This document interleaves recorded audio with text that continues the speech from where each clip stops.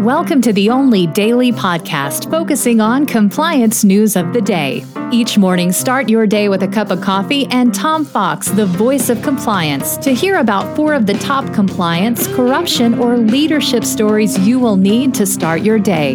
The Daily Compliance News is a production of the Compliance Podcast Network. First, a word from our sponsor.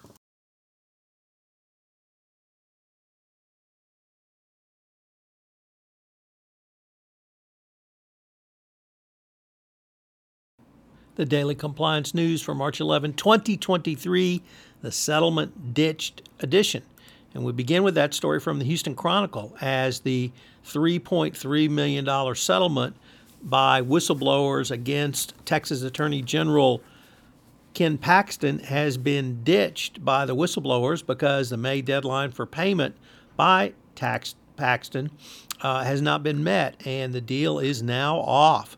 Paxton seems to think the state of Texas should pay for his illegal and unethical conduct, and the state of Texas, at least the legislature, has balked at this.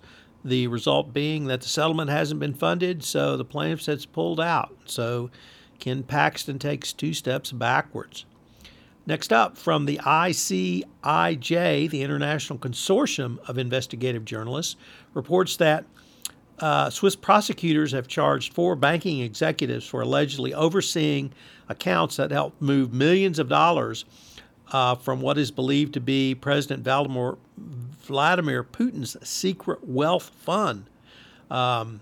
The Swiss indictment includes the CEO of the Swiss arm of a Russian bank and 3 other employees at the bank. They allegedly ignored clear red flags. The money was being transferred via accounts of a straw man for the Russian president. So money laundering in Swiss banks. I am shocked, just shocked. In a very interesting case from the Wall Street Journal, Morgan Stanley has sued former executive Jes Staley over his ties to Jeffrey Epstein.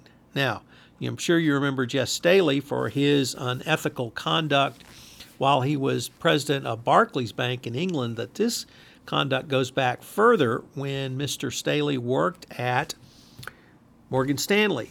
They sued over ties, accusing an unnamed woman alleged that J.P. Morgan aided Epstein's sex trafficking by allowing him to remain as a client and helping to send money around the world.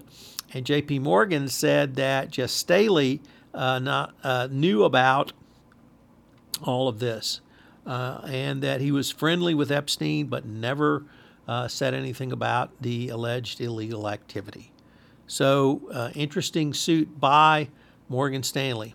Our final story today comes to us from Reuters, which says that the U.S. Justice Department has come out against the U.S. sentencing guidelines bipartisan proposal to restrict judges' abilities to impose longer sentences based on alleged crimes, even if a unanimous jury has acquitted the defendant of those very same allegations.